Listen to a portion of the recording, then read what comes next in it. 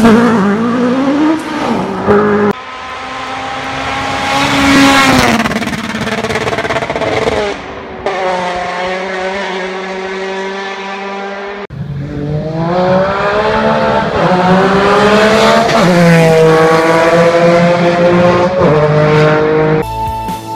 the proudest day, the proudest time, and I say to Rally here, because that day and that hour and those minutes, I got the bit between my teeth.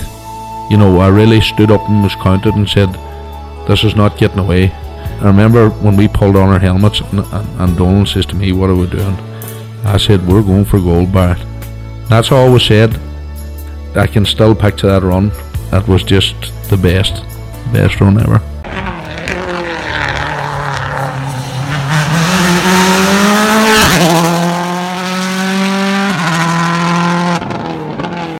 Welcome along to Crunching Gears. Let's talk rallying. So I'd like to welcome along Adam Hall. Adam from Rally Insight. Adam, you're very welcome along. Thanks, Kevin. It's always good to talk rallying. Yeah, and it's hard to believe we're on to episode 10 of this roller coaster. I know. It's, the year's flying by. That's for sure. That is for sure. In this episode, we catch up with Andy Walsh as he climbed Kirkpatrick at the weekend. We also look back at Burr Stages at the weekend also, and then we'll do a quick preview on the Carrick-on-Suir Forestry.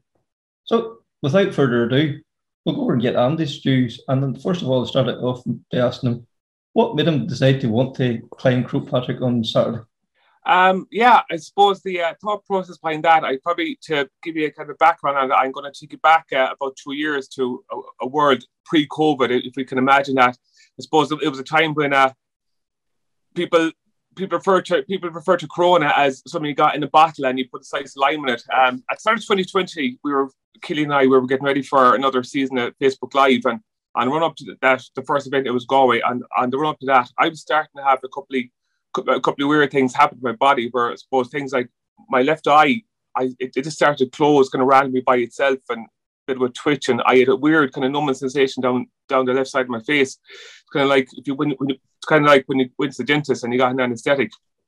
I had a few other things as well, like my right leg. It'd been at me, that expression at me. But I kind of put it down to having hurt my back before that. But I suppose I went up to Galway. Galway I found tricky because I was having trouble walking, and after Galway then as well, and went up to Mayo. When I was driving, things like I was getting my braking sensation. When I was braking in the car, I was getting the brake sensation a bit kind of wrong, and I felt that I was over braking, and I found that kind of weird. But I put it down to having a bad back and a trapped nerve or something, and it was affecting my leg. I suppose then when it really jumped at me was at Mayo Stages. If people remember, we had drivers briefing in the TF in Castlebar, and when you leave the TF, there's a kind of an incline just up the road. And I was walking up there, I was finding it really hard to actually lift my leg, to lift my right foot. It was almost dragging along the ground. And I suppose I found Mayo Stages that year a really tough event on me, kind of body wise. Like I was really kind of struggling. And after Mayo, of course, attention turned to Cork, and we were getting ready to go to West Cork. But I made a decision to ring an osteopath just during the week so I could get an appointment to kind of work on me to sort out my back for the trip to Cork. Mm-hmm. And to cut long story short, I got an appointment with the osteopath on the Wednesday before Cork. And I went in, and she asked me a few questions, and she kind of worked, she didn't work on me. She done a few kind of exercises and a bit of pressing and pushing and stuff. And she said then that she was actually reluctant to work on me because I had no pain. And I was kind of like, well, what do we do now? Of course, I was fixed on, I had a long trip to Cork and I wanted to work. But she recommended I go for an MRI. So I left there and I came out of the car, and of course I rang my wife because that's what you do. And I was giving out about the osteopath that she didn't work on me, and I have this long trip to Cork.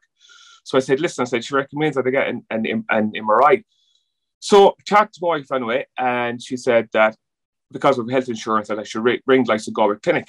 So I rang Galway Clinic, and I was told to come up next day, which was Thursday, the 12th of March, that famous Thursday I'll get to in a few minutes. Mm-hmm. So I went up the next day to Galway Clinic. I went in, I had an MRI, and I was called in afterwards, and a doctor basically to me, after we have a talk, Mr. Walsh, something has showed up in your scan. I'm like, how do you mean something showed up in your scan? So he basically said, we need to admit you because we have to do more tests. Of course, I'm kind of freaking out here a little bit. There's one side of me going, I got to go to Cork in 2-3 days' time. How do you mean I need to go to hospital? So I'm out in the waiting room, and basically I'm just waiting for a bed. And I remember looking up at television, and Leo comes on television, and he addresses the nation. I suppose it's that kind of that famous line. We need to. It was live from Washington, and it was good morning. I need to speak to you about coronavirus and COVID. I suppose that was kind of all I remember, because the rest could have tuned out, because I was there kind of waiting for a bed, being admitted to the hospital and stuff.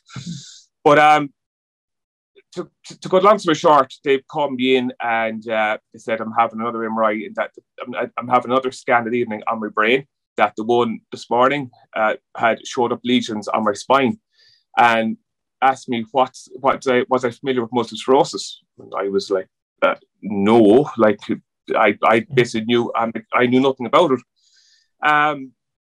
So look, to cut long story short, I was in hospital. They put me on a course of IV steroids.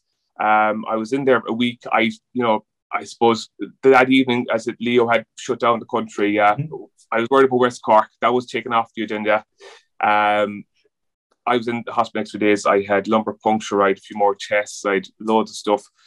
I came home from the hospital the day after Paddy's Day, and I came home to a world that was very, very different to the world that that was there before I went into hospital. Yes. Both outside and both inside, because everyone was in lockdown, and I came home with a diagnosis of multiple sclerosis, and I was like, what's going on here? Like, what's this going to mean to me? Like, how's my life going to change?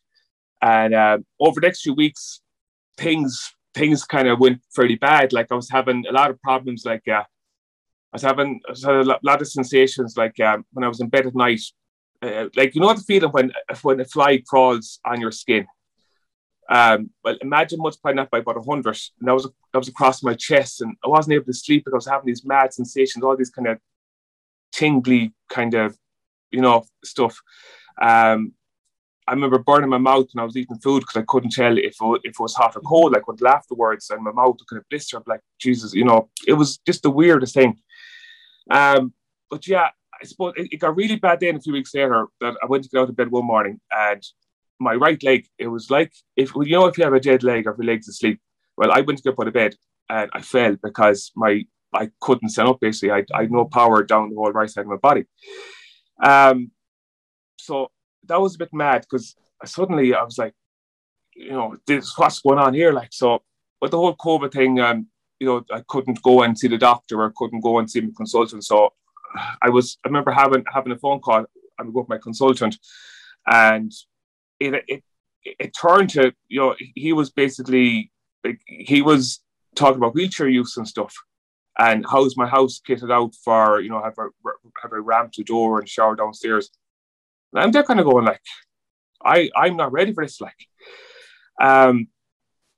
But yeah, look, over the next few weeks, then, I'll condense the whole lot down. Over the next 2 weeks, I was in a mess. I was in a room. I was looking on Google for people that had MS, and trying to find a good story, and trying to find positive stuff, but I couldn't find positive. It was all very negative stuff, like, and that was kind of surreal. It was weird, like, and so I was in a situation there where I couldn't even move around the house fully, like, I suppose luckily what kind of made things a little bit easier, I suppose, if you can say make things easier, is that everyone was on lockdown, and there was no rallies, there was no work, everything was closed down, like everything was stopped.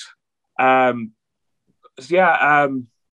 I went through a situation where, I was looking for information, couldn't get information. I remember listening to loads of podcasts, doing loads of reading and stuff, and I remember things like they were saying to try and improve. If you're physically, try to improve your fitness. It was good for people who had MS, and I'm there like I couldn't even walk fully, like, you know. I remember what was kind of like a turning point for me. I bought a turbo trainer for my bike because I couldn't cycle, but I needed to do something.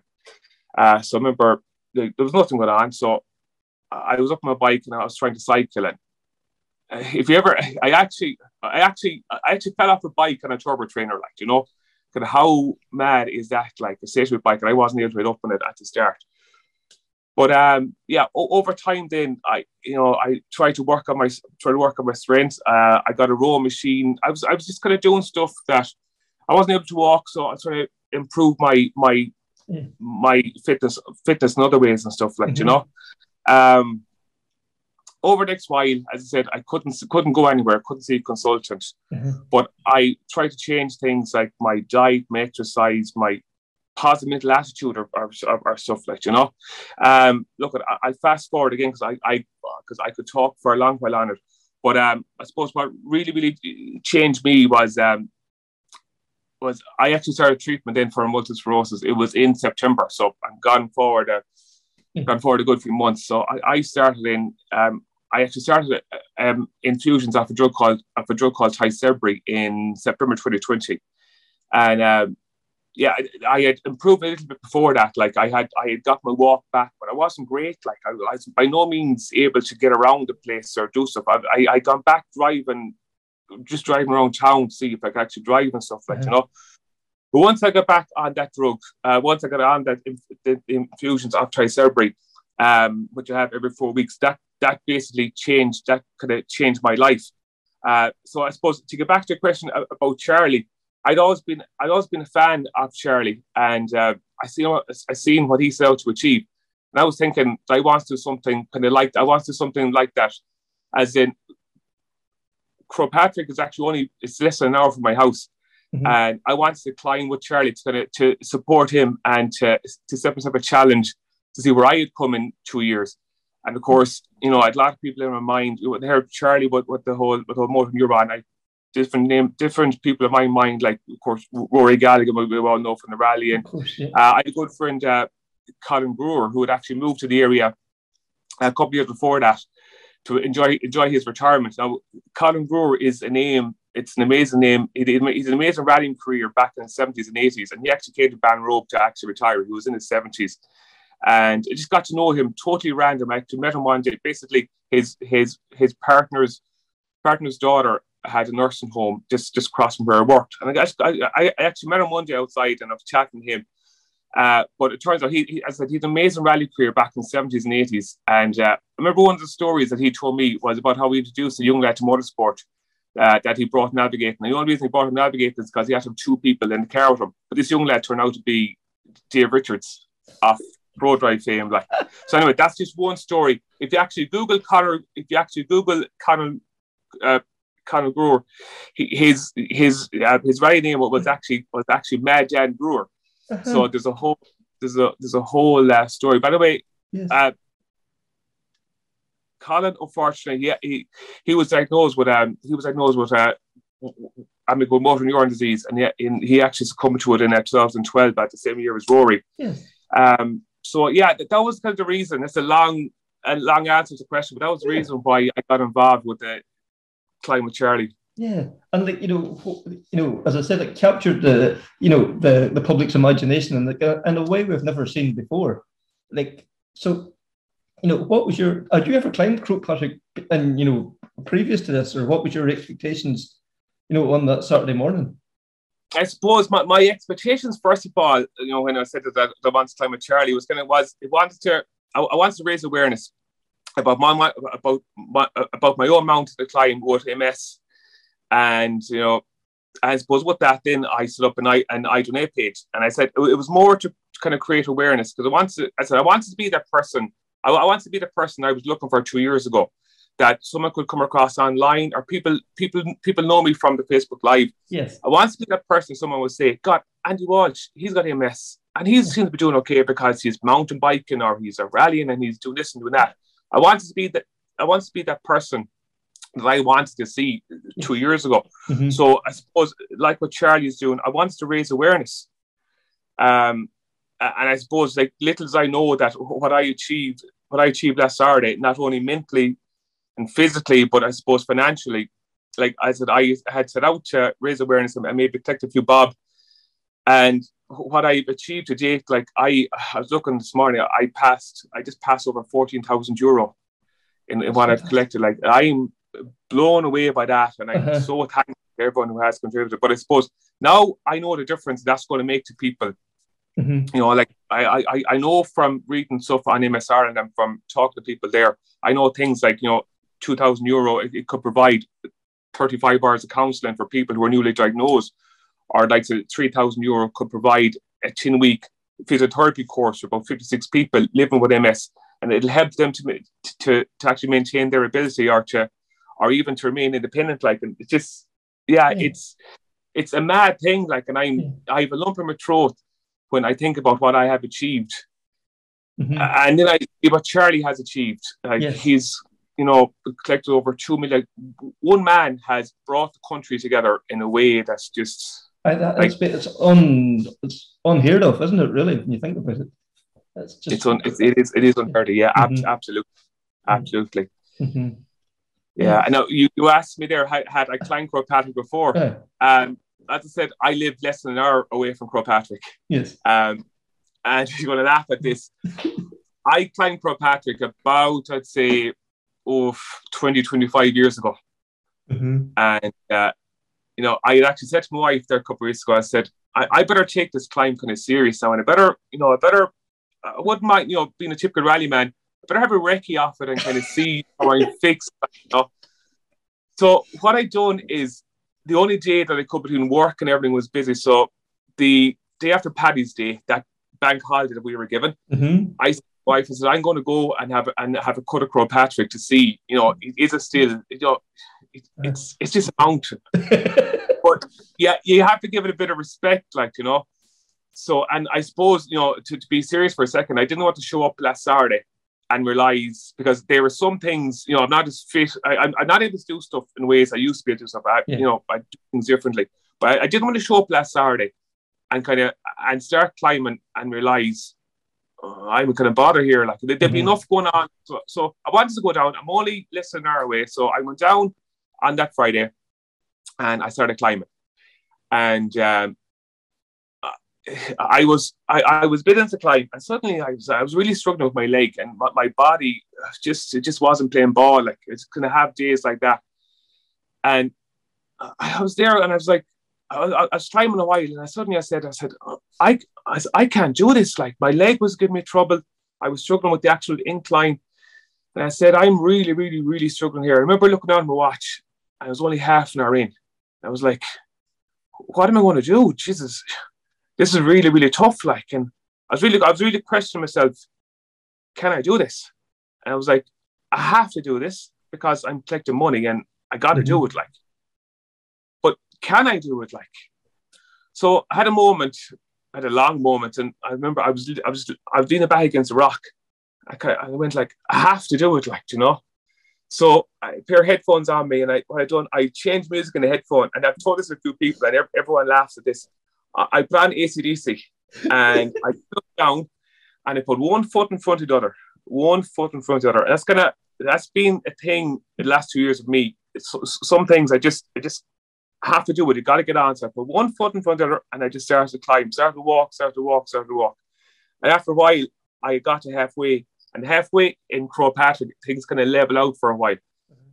And I was on the level part, and I looked behind me. I was like, Jesus, that's pretty impressive. Then I looked up at the cone at the top part. I was like, maybe I have enough to know today, because bear in mind, this is the day before West Cork. So I needed to kind of save the body. So then I remember thinking, I've come this far, and it's been tough, and I mightn't do it again. So at least if I climb it today, I can say that I've climbed it. Yes. So I put down the head and kept on going. And I suppose I'm stubborn at times at that. And I got to the top, and it was unreal, like, you know. And then I got down again, and it was tough coming down. I said, it's a tough mountain, like. Mm-hmm. But I got down. I remember sitting in the boot of my car for about half an hour, looking up at what I'd done, and I went, okay, I done it. I can do it the next day.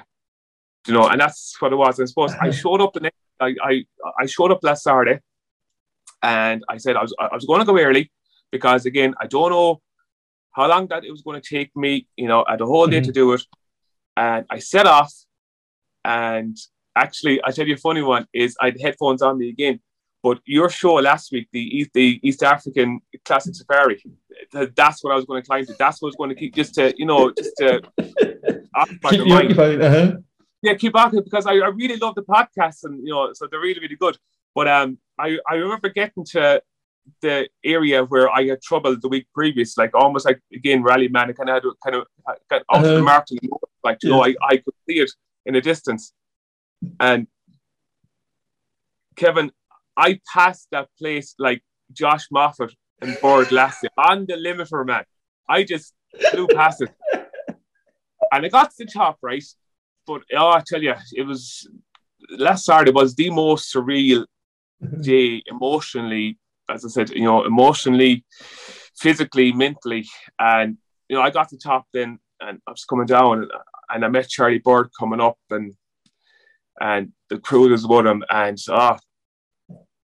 you've seen the videos. Yes, you've seen the videos in the rounds, and the video of the Clue Bay band playing on top of Croagh Patrick. And if you don't shed a tear to that, there's something wrong with you. There is, yeah. And that's a long answer to the question there. Yeah. Well, and we know how proud of a Mayo man you are. Like, how did that make you feel seeing those images beamed across the world? The scenery, the reception, the emotion. It was just something to behold. Yeah, it was. It was, again, as I said, it was such an emotional day. But I suppose it wasn't just Mayo. Like, yes, it was great to see Mayo and Croagh Patrick, but all the people involved, and all the people had climbs all over the world. Like, there was climbs in the US and Australia, South Africa, Spain, all over Ireland. Like, what Charlie done and how he organised, and everyone that came out to volunteer. And on a day in the hill, remember, there was the Defence Forces, the Guards, the Mountain Rescue, the Order Malta, and an army of volunteers. And I'm sure it was the same on every climb, like the people that volunteered. Yes, I was proud of Mayo, but I was proud of Ireland. Yeah. And I was proud of everything all over the world that kind of got together for this. Again, as I said, like one man from a couple of minutes, from saying something for a few minutes when he was on the late show talking to Ryan Tubridy, and he brought everyone together. It was just amazing. Like. I was listening to Ryan Tubridy this morning on the radio, and he says when he was climbing it, he spoke to, he would guarantee that he spoke to me. No, he didn't. But he says that he spoke to at least one person from every county in Ireland on his way up or his way down. So that just shows the number of people there and the spread of people that was there. It's amazing, isn't it, really? So yeah. I was coming down, and obviously, me, because I'm now the glass half full guy. Like, I was telling people, like, oh yeah, they were halfway or whatever, and you could see people struggling, like, and I was telling me only a little while more, and they were looking at me like, I was like, just a little bit more. That's the hard part done. Like, some of them thought I was mad, like, but others, it was just what they needed to hear. Yes. But seeing the array, even you obviously like the football jerseys and stuff like, and I was taking note of people as passing down, and from all over the world, actually. But, yes. It was amazing. Yeah, and like you touched there, and the people that helped you do it, and all that, and the amount of money you raised. Like, was this something you done on your own, or was there a team effort behind it? Was there anybody to thank for making it all happen? Who do I thank? I want to thank everyone that actually contributed, because I've had amazing support from people I know through rallying, to people in my area, like to people I went to school with. I'm getting donations from people that, like, okay, I originally started off it because it's all about Ukraine at the moment, and a lot of people collect money for Ukraine and stuff, and I didn't kind of set out to go asking for big money. I put up a thing online, if you give me the price of a sandwich and a cup of coffee, I'd be happy with that. It was to create the awareness. But to say I'm blown away with what I've achieved, I have no words. It's just, and I want to thank every single person that contributed. And like even last weekend in Burr, as you said there on Facebook, there's people thank me. Those people give me money, and it's really emotional, to think, it just is, I just want to thank every single person. Because even the drivers rolling up to the end of the stages yesterday, the amount of them that says, "Jesus, I seen you yesterday," fantastic, and that's all, as well as giving you money, it's raised awareness, way beyond what you ever hoped to do as well, as you say, somebody will Google MS, how am I going to cope with this? And your story will pop up, and they'll go, Jesus, this is possible to live with this. Yeah, I just want to let people know that, and not just MS, people are diagnosed with lots of different things, and I just want to know, just kind of meet them with a glass half full. It takes a lot of getting used to, and my life has changed a lot, and so there are certain things that I can't do anymore, and other things, I suppose, it's just me. Because I can't do them, I find a different way to do them, and I still try to do, but just have a look at what I do. People see me now every second weekend almost, and you see on my Instagram, I'm gone mountain biking, or I'm always at something. I try to be active, and I want to just let people know that it's because, as I said, I used to meet people. I was meeting people locally here because of the whole waiting inside our 5K, I suppose, when I was diagnosed. And my knowledge of people having it was very, very limited. But I'd meet people and saying, "Oh yeah, my second cousin's wife or whatever has it, and they give up work, and they're doing okay now." But and I was there I've got mortgage to pay, I've got bills to pay. I can't be giving up work. And there was people telling me maybe my job didn't really suit me. I should think about taking it easy. I'm like, I didn't want to hear that, and that was really tough, being told this, and going home, then sitting in the room, that the walls were getting smaller. At the start, the walls were getting very small in that room, and it was quite a dark place, For sure. But I think what I've taken away from what you after talking about is everything can be done one step at a time. Put one foot in front of the other. So that's that's the thing I think we need to take away from this. There's obviously there's things that's not going to be possible, but there's other things that are possible. So. I suppose I'll ask you one thing: how would you eat an elephant? Yes, one bite at a time. Yeah, one bite at a time. Yeah, absolutely. Yeah. So we'll get back to the weekend job now. I suppose Mayo 2017 was the first time yourself and Killian started Facebook Live at stage ends. What was the inspiration behind this? Yeah, Mayo 17, and it's hard to beat us a couple of years ago. What was the inspiration behind it?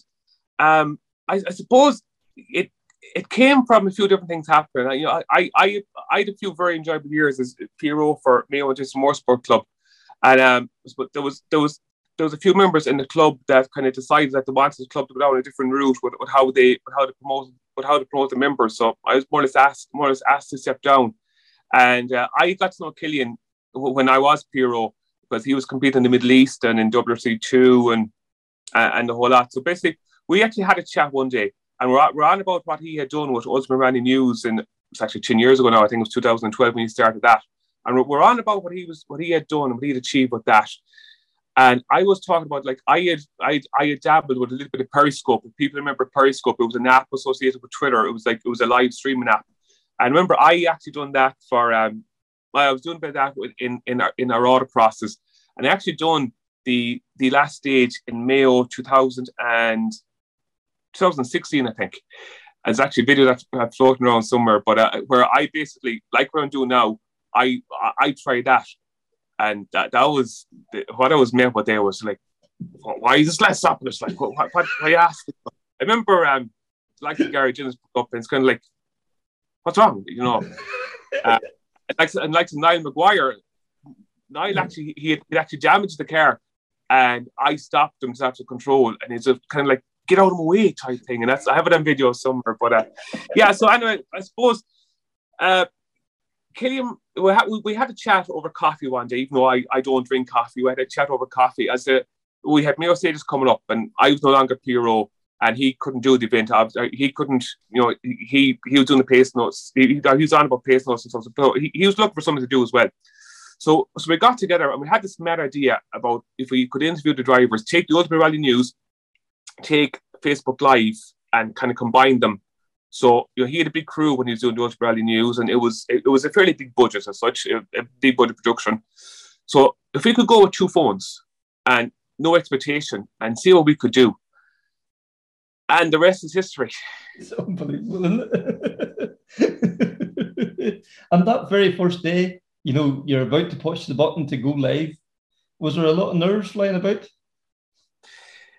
Yeah, there was a lot of nerves, but I suppose I kind of, I had the little bit of Periscope done, I suppose, experience that. And I suppose, yeah, there definitely was nerves because we're back in Achill. We didn't have great phone coverage, the story of our lives. But yeah, those nerves about kind of, okay, I suppose at the time, everyone knew Killian. They knew him to see, and he was a face that everyone knows. And people didn't really know me because a lot of the work I had done had been behind the scenes, and I would write the articles or whatever it was, or any kind of PRO work. They may have known the name, but they didn't know my face, So even getting them to stop, this is before we didn't have media babes. We were just at the end of the stage, waving people down, and yeah, it was nervous. It was nervous, yeah. Yeah, and can you believe how it's developed since then? Honest answer, no, I can't.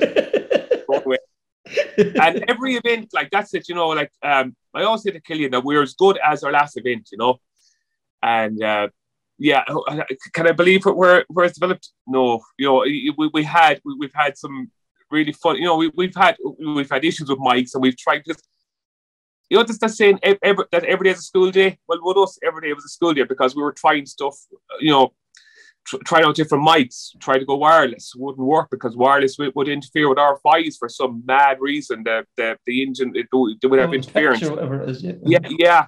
Our mic's not plugged in properly or whatever, and the sound would come across. And then you have people commenting, "Oh, I can't hear you. Plug in your mic," or you would lose coverage. Mm-hmm. Obviously, we're really as good as what the phone coverage is. Yeah. Now, the phone coverage, I have to say, over the last few years has been improving in different areas, but our coverage is basically dependent on, if we have phone coverage, we can bring you a lovely stream and crystal clear voice. But if we have no phone coverage, and also another big issue is the more people that are at events, we're all pulling from the same mast. Killian, he'd go and he'd be doing the pace notes, and he would stop and he'd check the locations for me, and he'd report back and say, "Oh, we've good download speed and all this stuff, our uploads, could we work off upload speed, obviously, and it's X amount of it's X amount of size upload speed." Mm-hmm. But then when it comes to the day off an event, and there's thousands of people out around, and they're on the ditches, and they're on Snapchat or Instagram or some on Tinder or whatever it is, everyone's pulling from the same mast. We're pulling off as well, so that it does that affects phone coverage sometimes, Mm-hmm. And do you still get nervous? Oh, 100%. I'm even nervous now. Yeah, absolutely. Yeah, I know. You're always nervous. I suppose you're really nervous because as you're about to push that button, you may have everything ready, right? You may have your spiel typed out and everything's ready to go, and you have signal, and you press the button, and she's spinning, and it's not connected, and you can hear Josh Moffat coming, and you haven't got connected, and you're there going, "Oh man, come on," and the phone may freeze or whatever, and it's always in the back of your mind. Oh, and there's people around you. Now there's more, there's big crowds at the end of the stages and stuff again, which is great.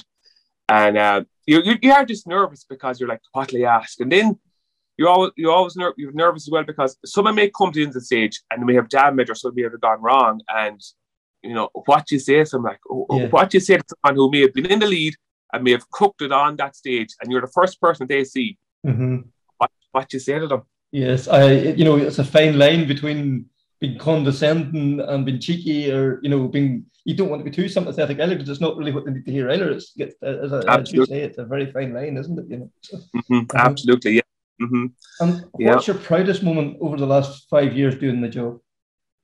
Proudest moment, I suppose. Proudest moments would be the amount of messages that we get from people, people for different reasons who are weren't able to come to the event, because of health, because of mobility issues, who have been, competing for years are no longer able to come out of the ditches, and they are watching at home. Like we get pictures that people send us, and it's just great to be able to bring them to an event, or people who are in different countries would work or whatever, and they really miss Irish rallying, and the amount of messages we get like that, and they really thank us for giving people access to Irish rallying again, or letting a daughter see her father who's competing car number 135, that she hasn't, she was in Australia for the last 2 years or whatever it is. Like, that's pretty cool to be the person that brings that together. Like, that is pretty cool.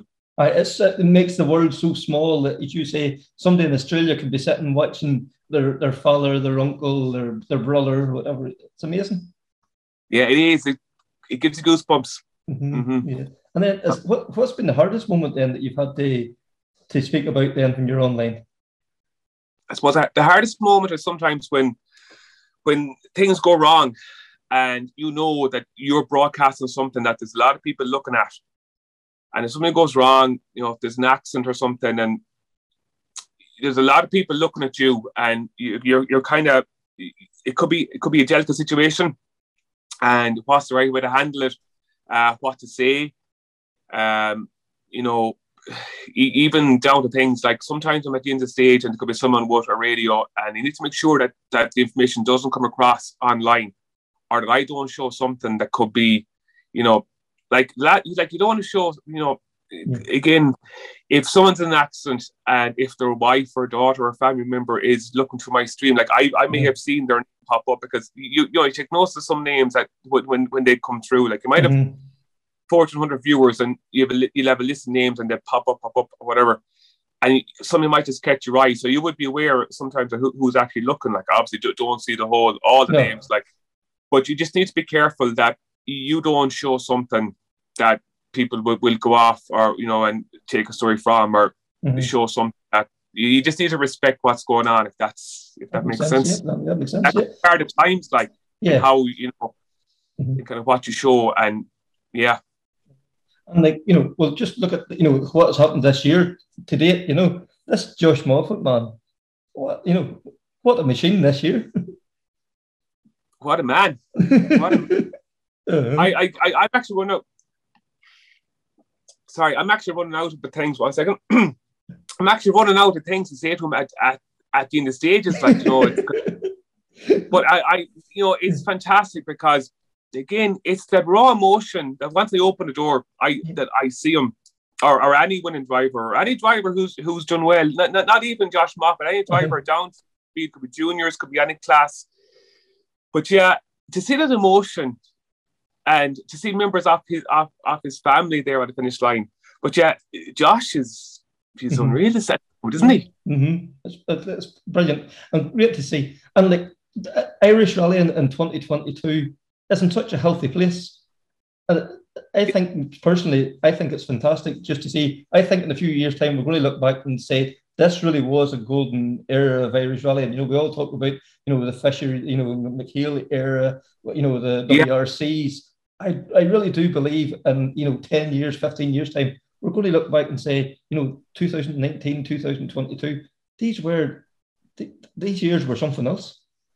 Absolutely, and not even just what I'm reporting in on every second week. If we look at the WRC, and we have drivers in all categories, Craig and Josh and William, and what this country is achieving is unbelievable. Like, and like I was saying recently to someone, it's you have kids getting involved now in rallying, because we have a driver in one of the best open cars.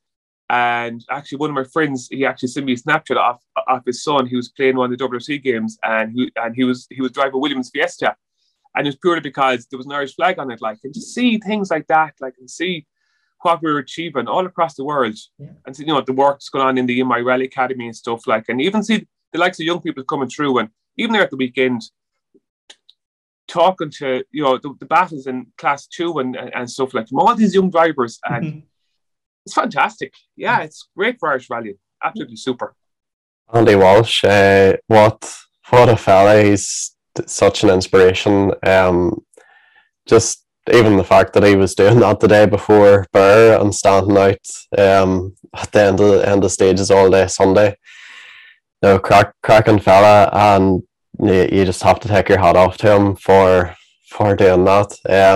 We've got a link to donate to Andy's cause with MS Ireland, so check that out in the post descriptions. I know he's raised a lot of money already, and I'm sure there's been plenty of rally folk donated already, but if you haven't seen that, check that out and support Andy, because he deserves it. So now we've got the top two from Burr Stages Rally, and then Joe Sharp was getting the guys after the stages there, so thanks Joe for that. Today, as you said there, it went very well for us from the word go, and we had a real good start to the day with a very quick time on stage one, and I suppose we just carried it on from there, and I suppose just for the last two stages there we kept it safe enough there, but Declan hit the fastest time there on the last stage, so he got an extra point for that. But no, it's a good start for the championship, and it's a good start to the season for both championships for us, so hopefully we can keep it going. Monaghan's now the next round of the Nationals, so home rally, and definitely looking forward to that too, so your next event now will be the Circuit of Ireland, will it be? Yeah, the circuit's the next round for the Tarmac Championship, so it's going to be tough going there again. All the boys are going to be out there, so we're looking forward to it. That's another championship going well for us, so hopefully we can keep that going too. The result today not bad. Happy to be here when I took it yesterday. Good weather suited us, but at the same time these R5s are plenty pace, big pace. What's the next plan now? Next plan now is hopefully we're going to look to go to the Easter stages there and an R5 polo, and come back tomorrow again. Not too sure when we're going morning yet, but hopefully this polo seems to be doing well here today and all these R5s, so hopefully we'll take the polo to Morning. Is it a rented polo or what? No, we bought the polo, we bought it in Timor, and no bit of testing it there. A few little problems, but we'll get there with us. Hey, we got away well, so hey, we were happy with a couple of bits of bother with clutch problems, but it never slowed us down the stages, so happy out now, so good to get around, and Gary and them boys kind of behind us, so we're happy out. Nice to get the top two and ride again. I know, hey, it's nice to just come out here, down here, and get away as well, hey, so it's definitely enjoyable, hey, it was a hot, warm day, hey, so we couldn't be happier. Next is on the door 5 as well, which is, I know, hey, I think we were 6th overall there or something, so, it is nice now to just kind of know you're around there, but at the same time, if we could be the first two time or play that game now, we're happy enough. The next event now is? I'd say Killarney, because we kind of were half thinking about Monaghan, but we kind of want to go to Killarney, and Monaghan's the week before and stuff, and Killarney's only a couple of weeks away altogether, so probably some time for them, I'd say. Yeah, so congratulations today then. Yeah, cheers. Thanks very much. Thanks again to Joe Sharp, the man with the camera, capturing there Josh Moffat, Declan Boyle, and also Kevin Eves, the top two-wheel drive from the weekend. But, this Josh Moffat, man, what can we say, Adam, that hasn't already been said? I know, 4 from 4 now in 2022. I think the only thing changing is just co-driver. It's making no difference.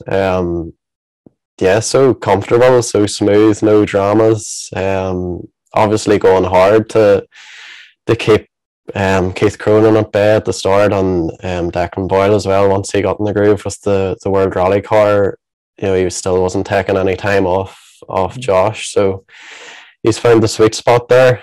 No issues on each rally. They've all been different types of rallies, different parts of the country, and he's taken them all in a stride. I think that's his 3rd win in Burr in a row as well, which is a nice stat for him. Mm-hmm. But it's fair play to him. Like, he's right on top form, and I think as well he is picking up these wins in the national rallies, but it's given him more seat time in between the Irish Tarmac events. I guess a lot of the other Irish Tarmac guys are focusing on that championship, and Josh is doing both, and he's everything's so fresh with him. So I guess that's maybe an advantage going into the circuit again. I think so. And I think confidence is a huge thing too with Josh. Even there at the weekend in the first loop, he was having trouble with the intercom. It didn't seem to get to him. He didn't seem to get flustered. Yeah. I just think he just seems so confident, so relaxed in the car, and that's obviously making a huge difference. And I think that's down to what you're saying there, is the seat time, that he is comfortable, that he will be able to go out the next loop and punch in times, as needed. Yeah, he's so calm, isn't he? I suppose some Irish guys are quite laid back, but Josh is very calm, and it is nice to see him doing well, because he's got that smile on his face, and you can just tell he's enjoying it, and he's there to enjoy his rallying, but he's picking up serious wins this year, and it's wins against big competition, probably the most competitive rallies we've had for quite a long time. So he's finding his form at the toughest time, I guess, in terms of competition. For sure. We have to speak about Keith Cronin at the weekend. Great to see him back in the Irish Tower again, and the times he was setting in the polo. Wouldn't it be great if he would come out and do a few more events closer to home? I know. He'll be snatching the car off Daniel if he's doing any more events in Ireland. But yeah, just quality driver, isn't he? Mm-hmm. Jumps in the car for the first time, and he's next best to Josh. No bother to him at all, and as well on the Hancocks, which is a different tire for Ireland, and he was bound to be losing a bit of time with just running a different brand with obviously less miles in Ireland. So he's going to be helping that brand improve their offering for crews, and if he's going back to BRC now, I think their first round's in tarmac, so you have to think he's in with a good chance over there. For somebody that hasn't sat in a rally car since the Ulster, to step in and a brand new car. We all hear about the Polo, the drivability of the Polo, but it's like every car, getting that final 10th out of it isn't easy, and he was able to do it. What is it to say? Class permanent, isn't it? You can't really say anything more about him than that. Yeah, I think just from some of the video footage and even the photos, like the shape the car was in, he was pushing it on, and he seems to have that ability where if he pushes over the edge, he's that natural ability or the natural instinct and reaction speed to keep it on the road, or let two tires touch the grass but keep it out of the hedge. It's no bother to him, and I guess people maybe wonder why he doesn't stick Pirellis on it for Burr or whatever, or Michelin's, and see what he can do against Moffat. But at the end of the day, I think Keith is one of those guys that's always talked about just the difficulties of putting together a program and the realities of rallying. And obviously with him working alongside Hancock, he's able to go and do the British Championship, and that's where he wants to be. So it's great to see him out, and it's nice to see him in a Polo, a competitive car, and it's given Daniel the chance to drive it in the Tarmac Championship too. So it's a pretty good outcome all around, isn't it? Yeah, it's a 1-1 for everybody, so it really is. And then Darren Gass getting back on the podium again, fantastic to see. Desi Henry getting a few miles on before the Circuit Ireland. Probably not the day Desi wanted, but probably still good to get a few tarmac miles on the race belt. Yeah, so he's on the Circuit of Ireland entry, and that's one closer to home for him. I'm sure he'll want to be looking for a good result. But I think it's a frustrating day maybe for Desi. He was in good pace, but he seemed to have this pop-off valve issue that a lot of guys are suffering from with the Rally 2 Fiesta. I know it seemed to hinder Divine quite a lot in the European Championship last year as well. So I don't know what the reason behind that is or what's going on, but you'd like to think that that can be sorted out in the Rally 2 car, because if it's becoming that consistent of a problem, you imagine it will put certain people off, and if they're putting a lot of energy into doing rounds, or maybe not doing all that many, and whenever they do come out and that sort of hits them, it's definitely frustrating. For sure. And then we have to then Kevin Eves, like we've seen his speed all year, like, and he has a few niggles and issues and one thing, but where's he, 6th I think overall to finish up. Ahead of I don't know how many R5s Rally 2 cars as well. And every clip you've seen of him, every photo you've seen of him, like, sublime. I think it's probably not too strong a word, really. Yeah, definitely. There's never been any doubt in Kevin's pace in the twin cam, but it all came together for him finally in Birr. No issues, no retirements, so he'll be a happy man. And I think he mentioned Killarney maybe.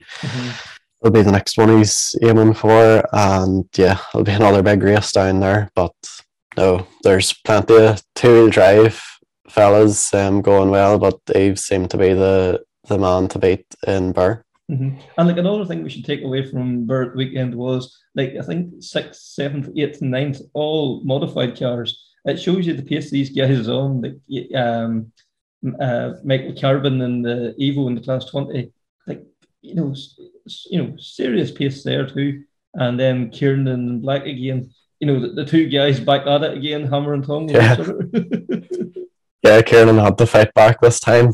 Was it a drive shaft? It was out of balance or something like that, and the noise, he couldn't hear his co-driver right. But he had to fight back, and of course he got the line on at the end then that he couldn't let Jason away with another one after Mayo. So he stole second in 2-wheel drive off Jason in the last stage. So it's class. Like, those guys love the battles, and they're pushing to the limit. You'll need to watch their in cars or watch some of the clips to see that. But we're definitely lucky to see that over here. And we have to also tip the hat to Desi Keenan. Back, and the car looks fantastic. Still running the 13-inch wheels, it's unbelievable. It looks a wee bit strange on the small wheels, but the times are getting closer and closer.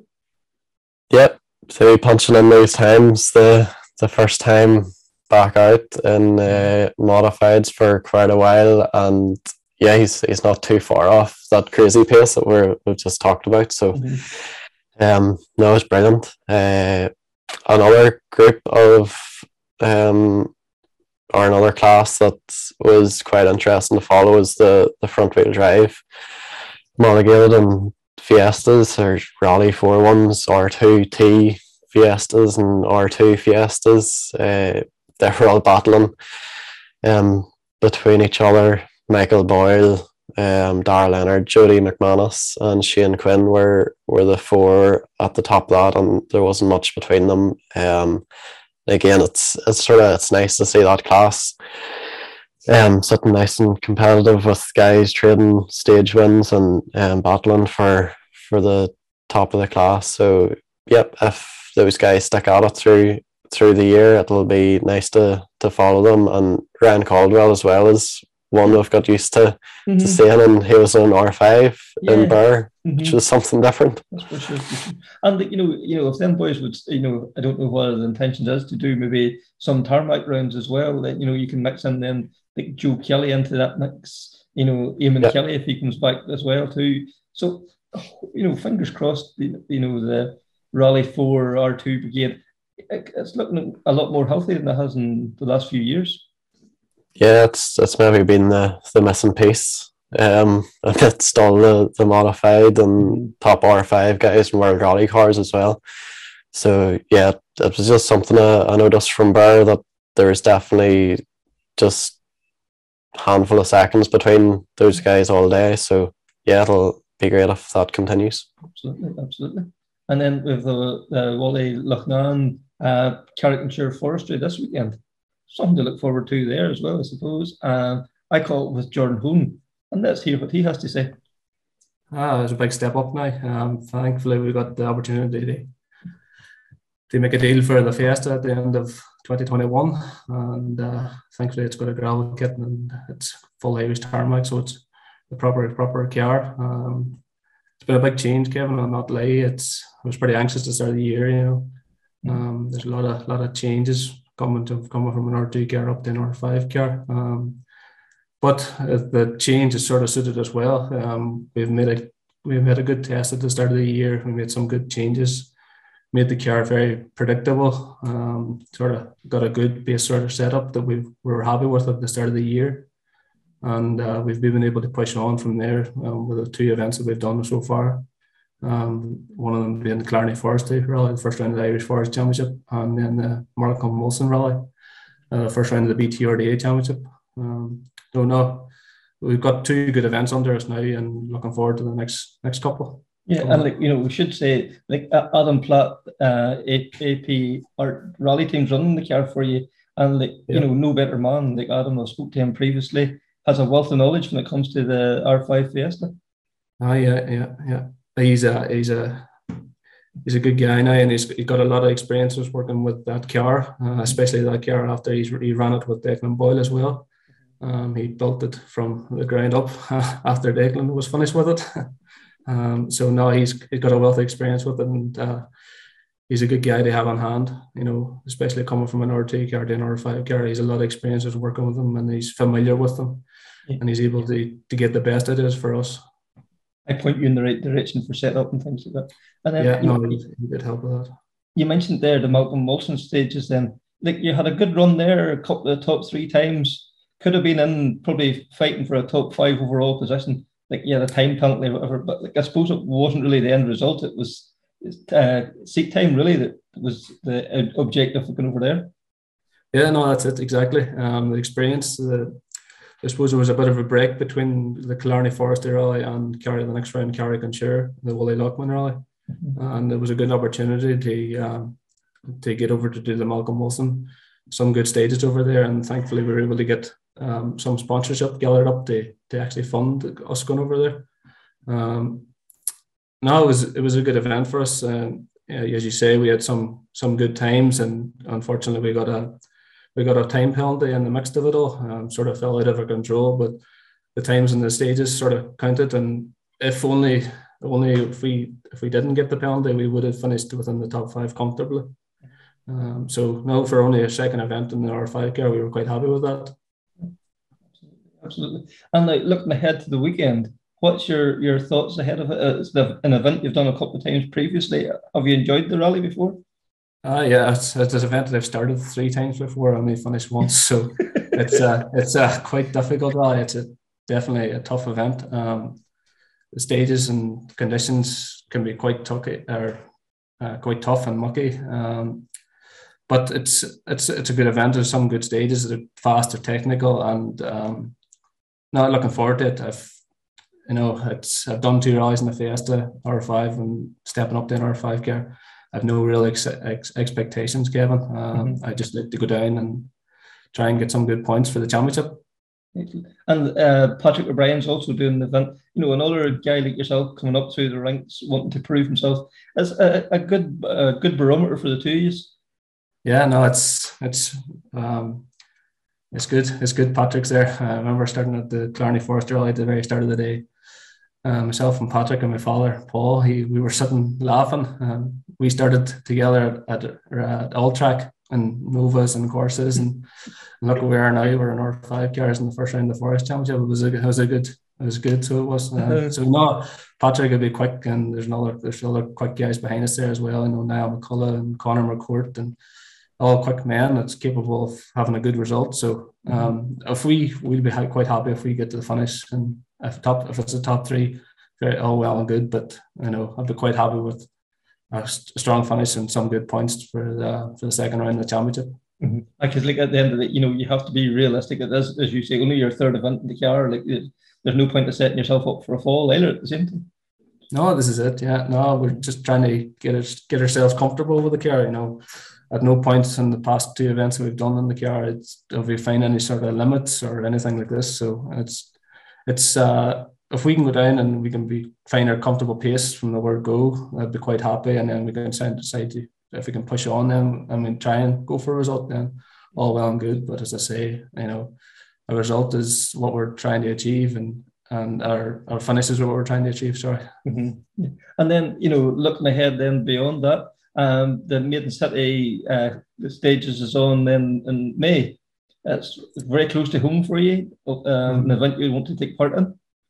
Yeah. It's just, well, at the minute, the focus is certainly on the Wally Lockman, and really the only focus at the minute.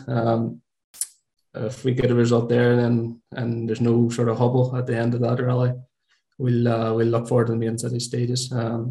It's, as you say, it's an event. It's local to us. It's in the village where I grew up and went to primary school and went to secondary school, and it'd be quite special to be to have it so close to home and compete on it.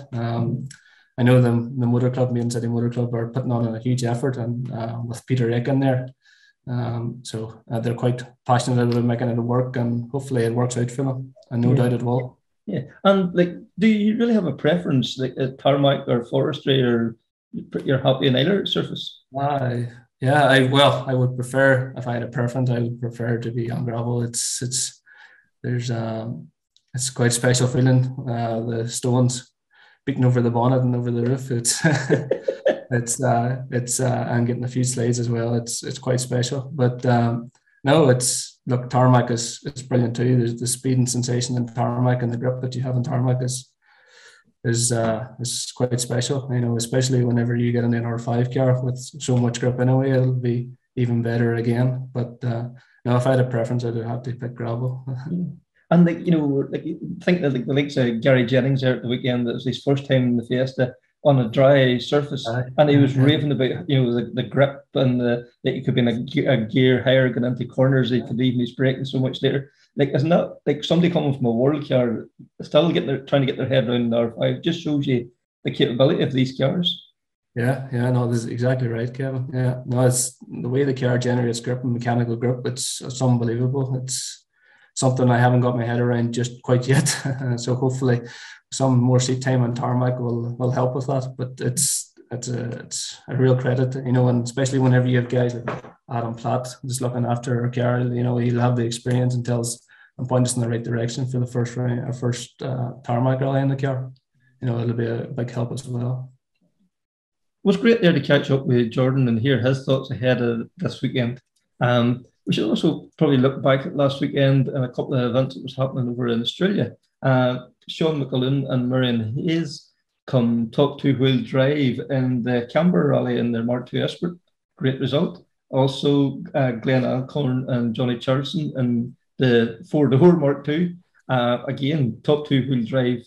Great drive there too. And we should also mention was Max McRae and Matt Cairns, who were leading that rally until unfortunately they were put out with mechanical issues. Would have been lovely to see the McRae name won in a rally and in a Subaru too. That would have been pretty special, wouldn't it? Yeah, Max McRae and Matt Cairns has got the ring to it, definitely. So yeah, hopefully those guys can continue their form in Australia. And when we're on the form of going through overseas results, we have to mention John Armstrong, who was busy in the Azores while Kevin and Connor were keeping the podcast busy with their brilliant chat on the Tuthills trip to Safari. But yeah, John had a cracking run in his Rally 3 Fiesta. Just the stage times were crazy, Kevin, weren't they? Absolutely. We'd spoke the previous week about how competitive these Rally 3 cars was, and he took it to another level again. Yeah, he must have been listening to us. On the second stage where he had his problems, he was on course to set, I think it was 6th fastest overall. Amongst the cream of European Rally 2 R5 cars. He had the splits all checked out, and I think he was like a either less than a second or just over a second off the pace of the eventual rally winner, who was obviously on an R5. Like, it's unbelievable. But yeah, I think the nature of the rally, it was quite tight and twisty. Basically every corner was blind, so I imagine John's commitment to notes, and we've chatted before about how well that partnership with Brian Hoy's going now. I think it really showed there. They were, you know, maximising their performance, and obviously the car, you know, it's down on power and down on technology to Rally 2 cars. Okay, the average speed with it being twisty might have been a bit lower, but at the end of the day, the power still less. So yeah, I think the times had to come from somewhere, and yeah, it was that's I suppose it's unfortunate that they retired on the first day and had the Super Rally, but yeah, it didn't hold them back whenever they came out. You know, it didn't take away from the result. You know, the two words that stand out to me from that was talent and trust. You know, the trust in them two guys that had in their own ability of the team that they are, and in the car, and then the talent, you know, just shone through. Like, that's the cream of European talent. And you know, this guy with probably 100 brake horsepower less. You know, not even half the suspension trouble and one thing or another. Unbelievable. Brilliant to see. Really was. Yeah. I think as well, we always chat about the guys going to junior WRC and coming back home. Like, we had Lexa Fisher and Cronin who did events in WRC and then came back home and, you know, set the bar. And obviously Devine, he came back in 2019.